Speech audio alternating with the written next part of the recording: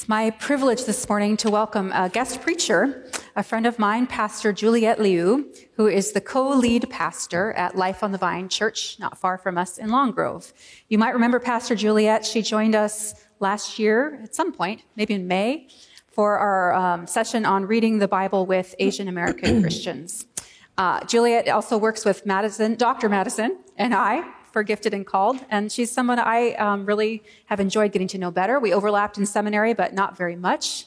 So I'm thrilled to hear the word that Juliet has to bring for us today. I ask that you welcome her with me. Yeah, you can clap. But you don't have to.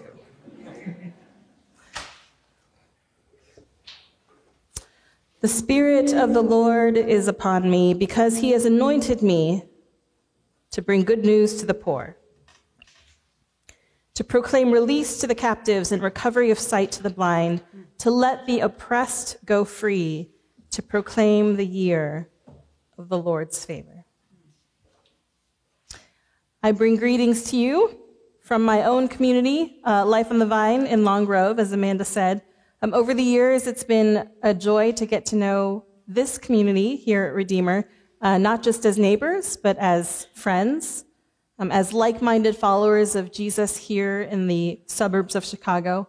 We've enjoyed partnering with you for things like the winter clothing drive and gathering in prayer and lament for racial injustice at a park nearby. So it is an honor to be here with you in person this morning. A special thank you to everyone here who made it through the snow. And it's always an honor to worship with fellow witnesses of our risen Lord. And so today we come to hear the good news preached on this third Sunday in Epiphany. Now in the gospel reading today, the version we reread together recalls the words of Jesus, saying, "The Spirit of the Lord is upon me to proclaim the year of the Lord's favor." And I love Eugene Peterson's rendering of this verse for this season of Epiphany, the season in which we celebrate the light of the world revealed in the darkness. Eugene Peterson's version reads, "God's Spirit is on me to announce, this is God's time to shine. This is God's time to shine." I love that translation for our season of Epiphany. Because it is God's light we seek to illuminate the scriptures for us today, because it is God's presence with us here, awakening our hearts to the inbreaking of his kingdom. I say to you, the Lord be with you. Pray with me. Guide us, O God, by your word and by your Holy Spirit, that in your light we may see light, in your truth find freedom, and in your will discover peace through Christ our Lord. Amen. The year is 1993. A shy, exceedingly awkward girl begins her 8th grade year. She is one of only 2 Asian Americans at her middle school in Nebraska of 500 students. Yes, this is a story about me. At the beginning of 8th grade, I had not yet reached a height of 5 feet. I wore a pair of new glasses that I was very excited to pick out at the optical center. They were large, red plastic frames with thick lenses. The family photographer lined my sisters and I up for our family picture. And to my oldest sister, he turned to with a smile and said, "You must be the pretty one in the family." And as he turned his attention to me, I swear he faltered a little bit. He paused and he said, "And you, you must be the smart one." And by 8th grade, I had learned my place in the middle school world. I was not the very bottom, but definitely close to it in the social hierarchy of, middle school. Enter into the scene, Steve Graves. Steve was another 8th grader. Steve was very cool. I wouldn't say he was categorized as a popular kid or a jock or a nerd. He was somehow above the normal middle school cliques and politics. Steve was liked by all. He had a way of making people laugh, but he never made people laugh at other people. He never made people laugh at the expense of anyone else. And for some reason, I still to this day can't understand. Steve, this easygoing, funny guy that everyone liked, took me under his wing.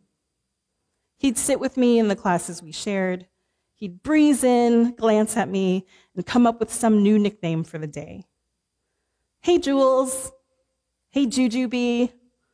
My favorite was, hey, little Lou. Now, about halfway through the year, I got caught in my science class doing a rather sassy impression of my science teacher to one of my friends. It did not end well. My teacher caught me in the act, walked over to me with his teeth clenched, and slammed down a detention slip on my table. It was my first detention ever. My face burned with shame, knowing I had been caught being pretty disrespectful to my teacher. My ears were red with embarrassment from being called out so publicly. And as I left class that day, I was in tears. And I remember Steve passed me in the hallway right after that class, and he saw my face, and he said, "Oh no, what's wrong? What happened?" And I told him about my detention, and he smiled, and he said, "Oh, little Lou, don't worry, I get detentions every week. I'll be sure to get one today, and we can just sit together after school." And then he ruffled the top of my head. Now, I had just received my first detention, suffered public humiliation, but after Steve's show of generous affection, everything was right and good in the world. For some reason, unbeknownst to me, I was the recipient of Steve's favor. Me, shy, awkward, 4'11" me with the big red glasses. For some reason, this witty, well-liked person chose to befriend me. It broke all of the rules of middle school social interaction. And as confused as I was over why that would be true, this was a gift.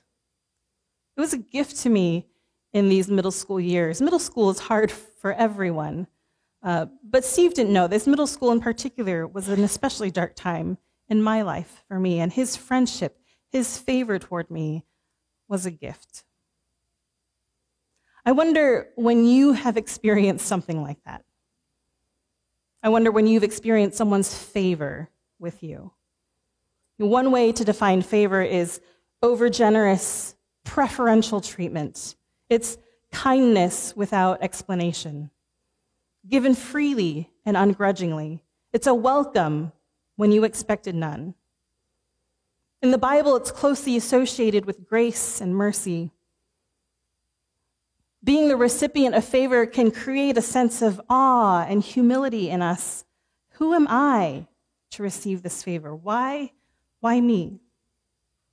Maybe for you, you felt this favor when an important person took the time to get to know you and your gifts or your story.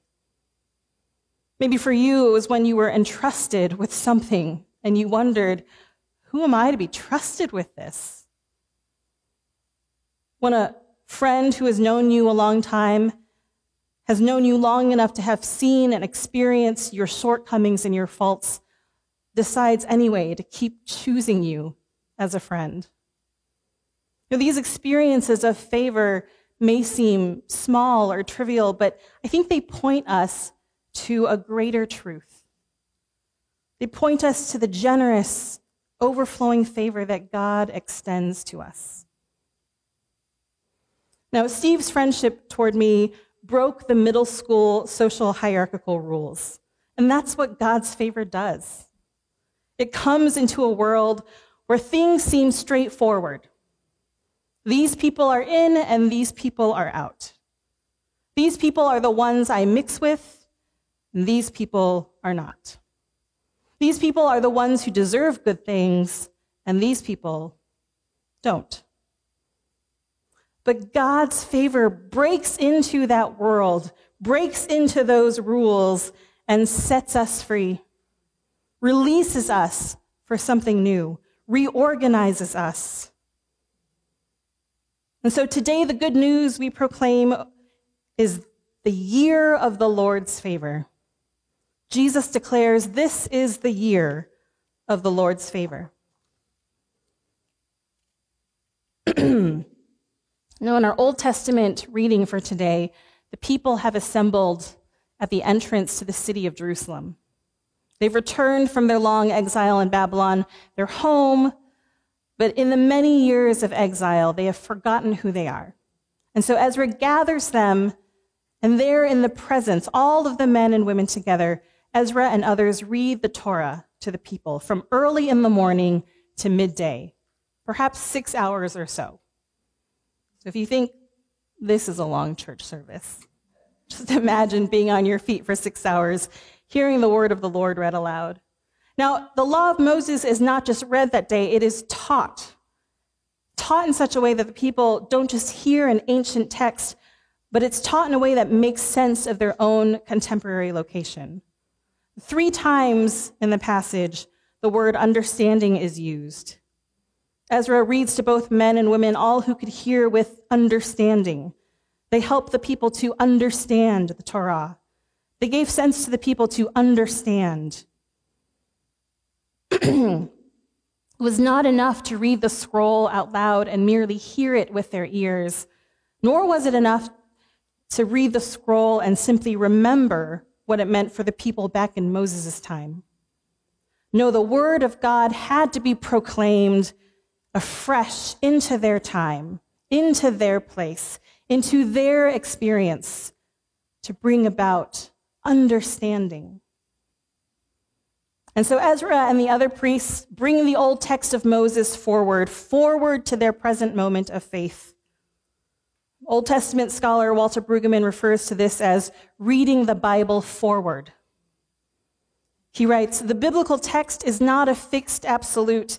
It is a lively text that surges into the present with both assurance and demand."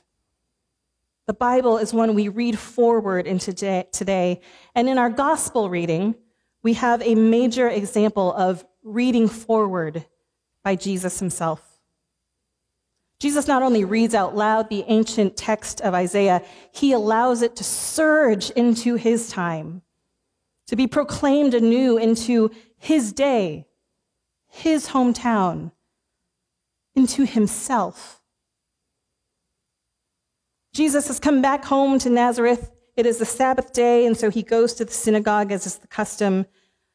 And because he is a rabbi who has become fairly well known in recent days, he is given the honor of reading scripture. And while the scroll of Isaiah is selected for him, the language of Luke seems to indicate that Jesus chooses this specific passage himself, that he searches for it in the large scroll he is handed. And this is what he reads. "The Spirit of the Lord is upon me because he has anointed me to bring good news to the poor. He has sent me to proclaim release to the captives and recovery of sight to the blind, to let the oppressed go free, to proclaim the year of the Lord's favor." Now, it would have been difficult for Jesus to choose a more revolutionary passage. Isaiah 61 is a glorious message in its original context, asserting that God's liberating spirit comes on a messenger to bring good news for the oppressed, for the brokenhearted, for the captives, for the prisoners. This was read beautifully by the young woman who did the children's sermon. I don't know, is she still here? Actually, after she did her sermon, I was like, well, I don't feel like I don't have to preach course, preachers always say that, and then they preach anyway, so.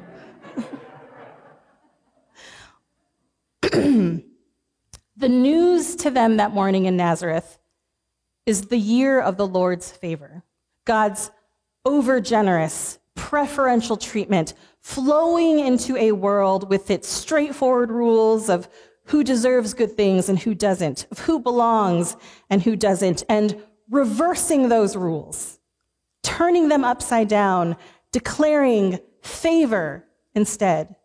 For those who don't have the resources to help themselves, for the prisoners in prison because they did not pay their debts, for the blind and the picked on and the powerless, the subjugated and the undeserving, favor from God on high. And Jesus rolls the scroll back up, sits down, and with every eye on him, says, "Today this scripture has been fulfilled in your hearing."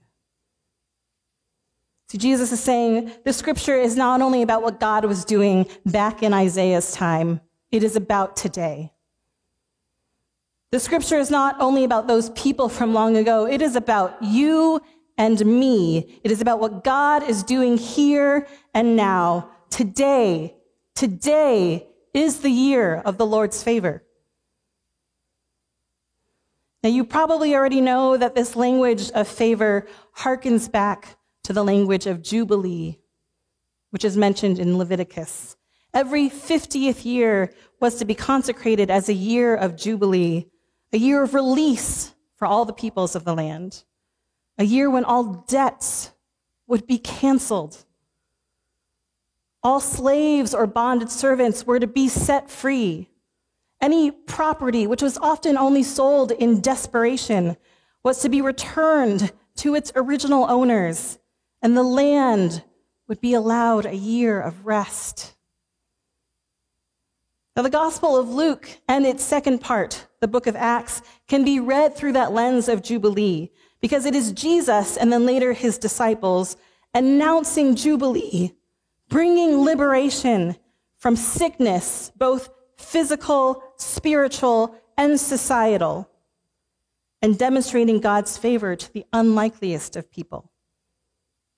The year of the Lord's favor. Now, just a few weeks ago, we ushered in a new year.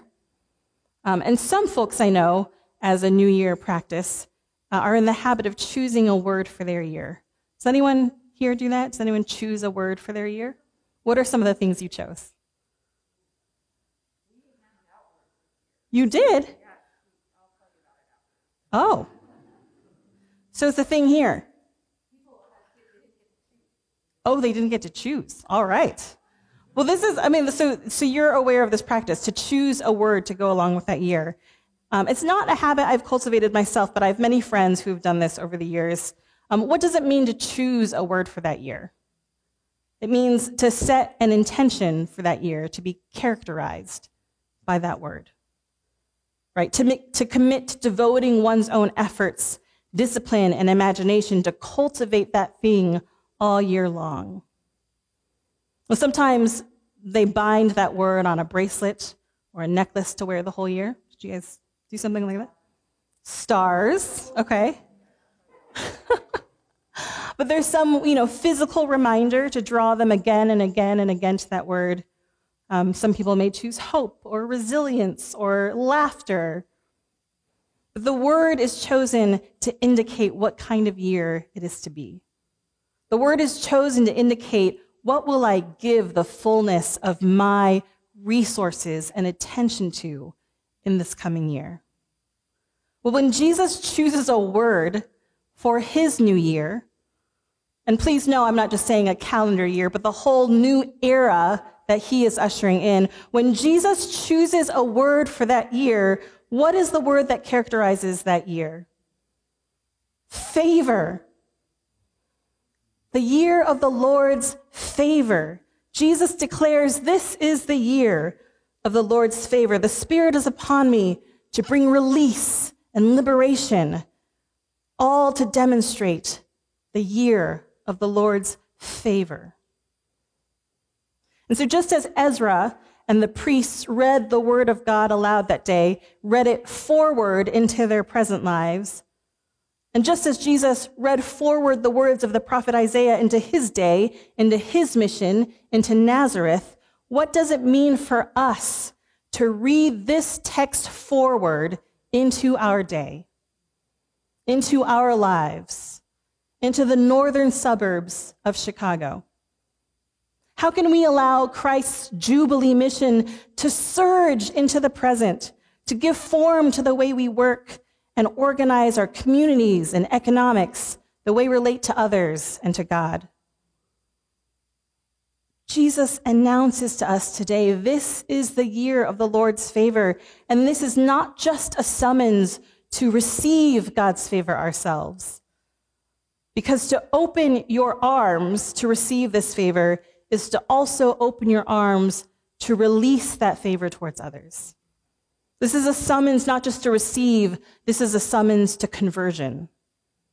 It is a summons to reimagine a world, to be a place not full of the things that crush us, like enslaving debt and oppression, but a place of liberation and restoration. And so into a world where the lines are sometimes very clearly drawn about who is in and who is out, about who deserves good things and who does not, we, who are the recipients of God's generous favor to us in Christ, are now brought along on this mission to break those rules, to carry forth this season of God's hospitality to the human race. Now, what does that look like in our families, in our neighborhoods, in our schools, in our workplaces, in our communities? Well, I think on an interpersonal level, we are to be a people characterized by generous grace and hospitality. You know, sometimes it is the simple, everyday act of friendship that demonstrates the good news of Jubilee in our schools and our places of work. Friendship that crosses those lines of who is in and who is out, of who is important and who is not, of who deserves that friendship and who doesn't. On a societal level, this mission of proclaiming the year of the Lord's favor challenges us to think of a social and economic reality that is new, that comes down to us from heaven. It challenges us to think of the inequalities that grieve God. For example, the ways our world is set up to enslave people through generational poverty and debt. If we are business owners or employers, the principles of Jubilee cause us to question the normal economic practices in workplaces that view people as commodities. And we consider instead what it looks like to commit to them as people who are created in the image of God, who deserve the dignity of a living wage and rest and freedom. Now, the interesting thing about the practice of Jubilee we read about in Leviticus is that it was so radical, scholars don't seem to agree on whether or not, or to what extent, it was actually ever practiced. And I think the reality is that the way of life that God calls us into is often criticized as being impractical. That would never work in the real world, we might say. I think when we find ourselves saying those things, we are closer to the kingdom than we may believe. The mission Christ invites us to carry forward with him into our world today, the mission of Jubilee, may seem impossible to live out in the stark realities of our world, yet this is what the Spirit empowers us to do. When Jesus on that morning in Nazareth announced his mission, Luke says he was filled with the power of the Spirit. And the prophet's words Jesus reads emphasizes again, the Spirit of the Lord is upon me. The Spirit of the Lord is upon me to do these things, to announce and demonstrate the new era of God's favor. So, Redeemer, hear this good news. These parts of the world that make living our Jubilee principles seem highly impractical. the workplace culture that goes against humanizing practices, the marketplace that is cutthroat and demands human sacrifice, the systems in our world that prey upon the poor to push them into crippling debt. God equips us. God equips us with the creative power of the Spirit to bring release into those places, to innovate with the Spirit new practices that will bring about a new world, that will bring about liberation rather than servitude. I was reading this past week that every day 79 million Americans choose between paying their medical bills and being able to purchase basic needs like food and shelter. 79 million Americans are having to choose between paying off their medical debts and paying for basic things like food and shelter. 66% of bankruptcies are tied to medical debt. 25% of all U.S. credit card debt is medical debt. And so you may be familiar with these stories. A church in Chicago called Vive Chicago partnered with a nonprofit called RIP Medical Debt to raise $100,000, which in turn paid off $19 million in medical debt in families across Cook County. $19 million of medical debt released across Cook County. The pastor of Vive Chicago, Adam Smallcombe, said in an article that for many people, financial debt is a type of modern-day slavery, imprisoning whole families and even generations into cycles of poverty. He said, as the church and as Christians, our mandate is to liberate people from all kinds of oppression because only free people can in turn free other people. The year before that, a group of Chicago area churches pooled their efforts, paying off about $5 million in medical debt for Chicago area families. Trinity UCC pastor Otis Moss said at that time that they wanted to see a movement of debt relief, that instead of people being prayed for as individuals, he said, we want to see people relieved of debt so that they can go about their business and realize the dreams that God has placed in their hearts. Do you hear the good news of Jubilee that Jesus announced those years ago in Nazareth, surging forward into our day-to-day, into the lives of families in Chicago through the action of these churches? Do you hear the good news of Jubilee surging into our day through their actions, the message of release from bondage, shining into the darkness of debt and despair? Jesus declares this today is the year of the Lord's favor. This is the time of Jubilee. This is the era of God's generous, undeserved, unmerited grace. This is what is being revealed about God, to use the language of Epiphany. And we, as those brought into the mission of God, we are to be little epiphanies. Little epiphanies by the way we live and relate to others and organize our society and our economics and our relationships to reveal by our own Spirit-empowered life that the year of the Lord's favor has broken in upon us. Friends, the Spirit of the Lord is upon us. The Spirit of the Lord is upon us by the power of that Holy Spirit who lives within us.